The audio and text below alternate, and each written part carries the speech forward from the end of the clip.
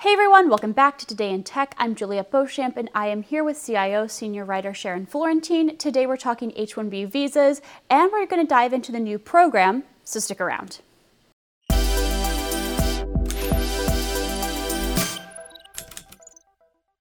So thank you, Sharon, so much for calling in. Really appreciate it. I know we've got a little bit of a different setup here today. Sure, no problem. Thank you for having me. And I'm sure everyone out there is dealing with their own different setups lately. So, no Certainly. problem. So we have been talking about H-1B visas pretty much periodically over the course of almost, I would say, the last year or so. And we're sort of nearing the next round for the next year of H-1B visas. But the process was a little different this year to apply. Could you tell us a little bit about that? Sure thing. So, back in December, USCIS finished pilot testing their new online portal that streamlined the process significantly. So, starting on March 1st of 2020, just a few weeks ago, they opened the online portal. Companies could go in and fill out a very compressed version of the visa application. And that portal was open from March 1st to March 20th. They closed it down, and from the pool of applicants that they got during that time, they will now select the petitions to hopefully fill the cap. Right. And this was intended to sort of be a little bit easier, more streamlined. And interestingly, this is a point that Sharon and I were discussing yesterday when we were preparing, is that there was the potential for this to invite a lot more applicants just because of the nature of it being cheaper, it being easier. We won't know for sure, but could you tell us a little bit about what you've been hearing from attorneys about how this process could potentially change? The sheer number, yeah. Sure. So previously, when you, as an employer or an attorney for an employer or for the person who's trying to get the visa, would apply, the cost would be upwards of $2,400. With the introduction of this portal, when you go in and fill out and then submit your application, it's a $10 fee for each petitioner.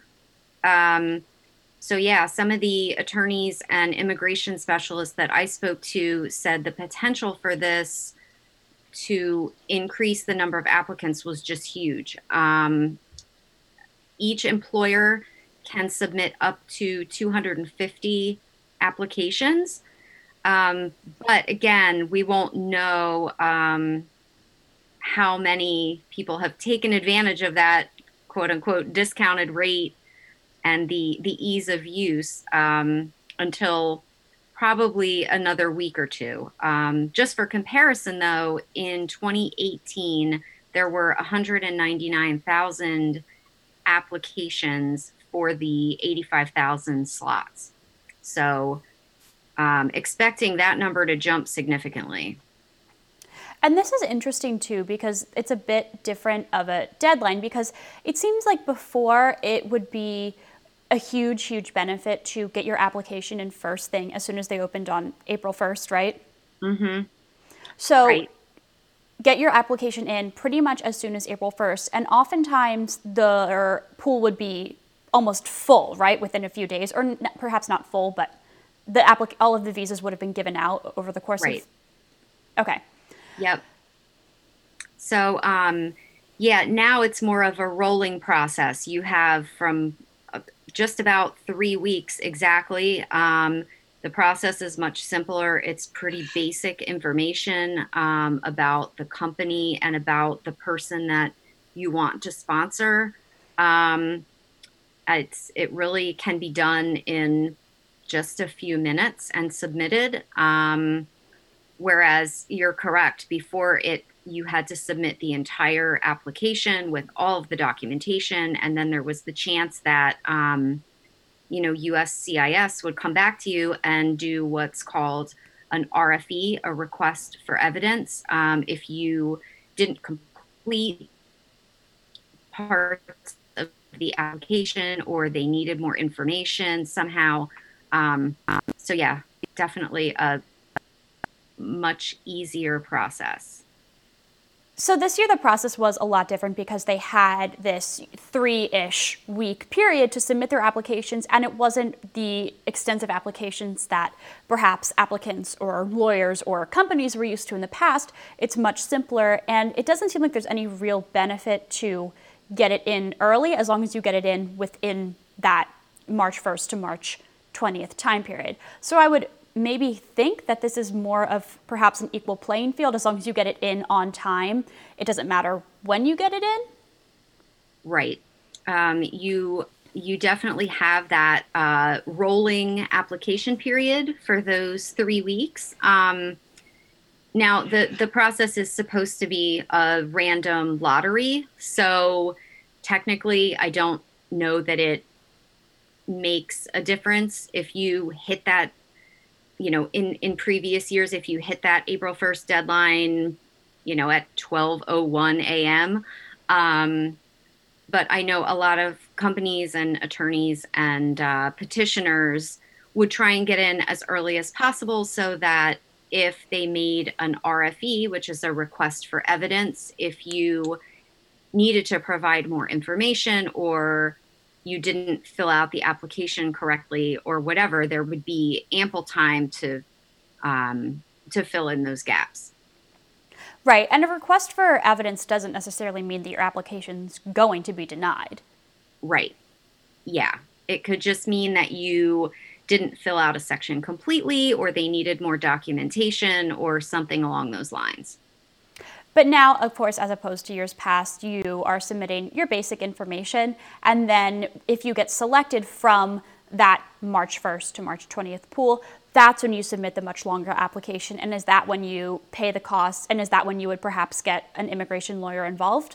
USCIS will inform those who were selected by March 31st. And then once they notify folks whether or not they're selected, they have 90 days to complete the full application and then submit that for the visa. Right. And here's my question, is that when are they telling applicants that they're selected, are they going to be telling 85,000 people that they're selected? So it's the 65,000 with bachelor's degree and 20,000 with master's. And then, okay. Yes.